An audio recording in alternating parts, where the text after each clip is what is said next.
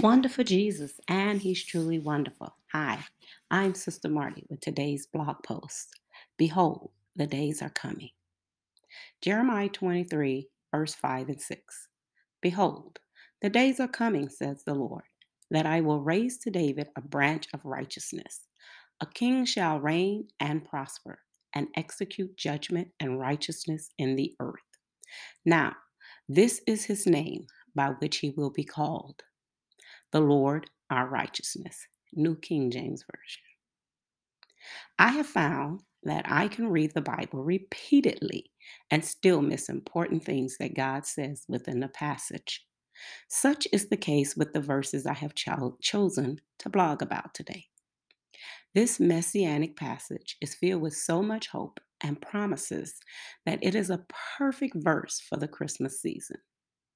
The Lord begins this verse by stating, "Behold, the days are coming." It's an announcement about the birth of Jesus. The prophet declared that the days was coming when a different kind of shepherd would come onto the scene. Yes, it refers to the wicked or bad. Yes, it first refers to the wicked or bad shepherds of the land, but then it goes on to speak of a different kind of shepherd. God said, I will set up shepherds over them who will feed them, and they shall fear no more, nor be dismayed, nor shall they be lacking, says the Lord. Jeremiah chapter 23, verse 4, New King James Version. God greatly loves his people, and our well being is his top priority.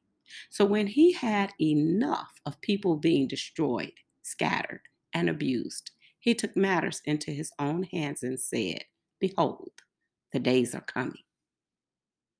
God promised that a new shepherd was coming, and he would be different from all of the rest.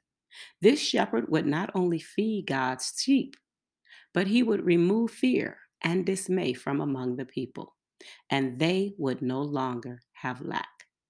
This reminds me of the 23rd Psalm, where David spoke of the shepherd. In Psalm 23, verse 1, the Lord is my shepherd, David wrote, I have what I need. And again, David wrote, even when I go through the darkest valley, I fear no danger, for you are with me, your rod and your staff, they comfort me. Psalm 23, verse 4 in the CSB Bible. These are beautiful promises to the people of God that we can look forward to experiencing with the shepherd. But the thing that jumped out to me in this verse is when God said, in his days, Judah will be saved and Israel will dwell safely. Now, this is his name by which he will be called, the Lord our righteousness. Jeremiah chapter 23, verse 6 in the New King James Version. We understand that the Lord has many names which tell us of his character. In my previous post, we saw that he is called Wonderful, Counselor, Mighty God, Everlasting Father, and Prince of Peace. When God spoke to Joseph in a dream and told him to take Mary as his wife, God gave him a different name, the name of Jesus.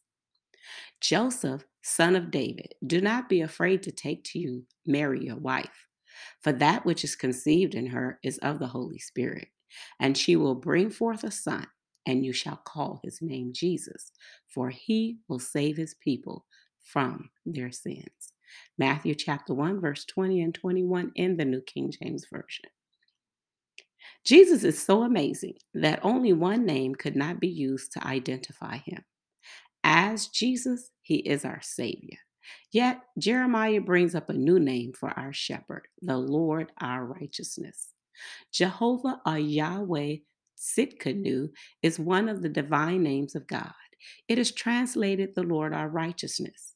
In other words, God tells the people through Jeremiah the prophet that his shepherd's name would be Jehovah Sitkanu, and he would impart righteousness to mankind. Righteousness means to be in a right relationship with God the Father. It is believing and trusting in him. The Strong's Concordance describe righteousness as a sense of rightness, justness, and what is right. When we come to Christ, there is a sense of rightness. of doing what is right to have fellowship with God. The shepherds of the land were the opposite of righteous. They were cruel, divisive, and destructive. But God's shepherd was coming, and he would be called the Lord our righteousness, because he would judge the people rightly and restore them to a right relationship with the Father. Paul spoke of the work of Jesus' righteousness in our lives. In Romans chapter 3, verse 25 through 26 in the Christian Standard Bible, Paul wrote, God presented him as the mercy seat by his blood, through faith, to demonstrate his righteousness. Because in his restraint, God passed over the sins previously committed. God presented him to demonstrate his righteousness at the present time, so that he would be just and justify the one who has faith in Jesus. Jesus was born centuries ago in the flesh, that he might one day give his life for our sins. It was through his blood that we were justified or declared righteous in a legal sense. It's not that we are righteous, but through his blood we have been declared righteous, so that when God looks at us, he sees the blood of Jesus and his righteousness, not ours. Peter helps us to get a better picture of this in his letter. 1 Peter 2:24 through 25 in the New King James Version, we read, who himself bore our sins in his own body on the tree, that we, having died to sin, might live for righteousness, by whose stripes you were healed. For you were like sheep going astray, but have now returned to the shepherd and overseer of your souls.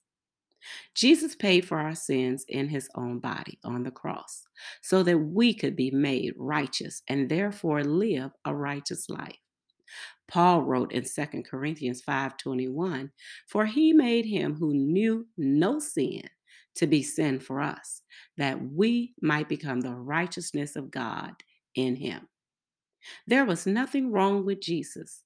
He had no sin and knew no sin.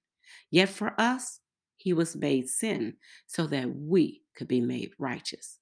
What a sweet exchange. What an amazing gift of grace.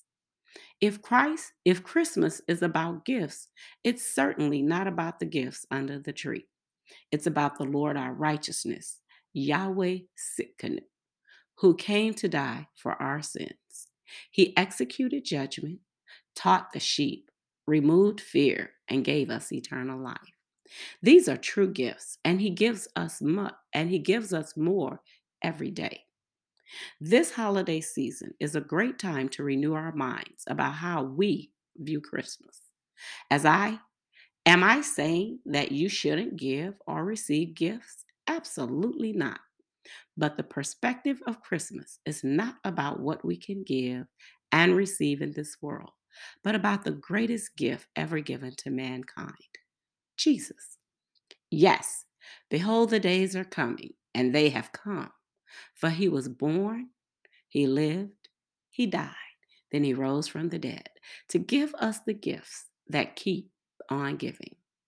Wonderful Jesus and Merry Christmas.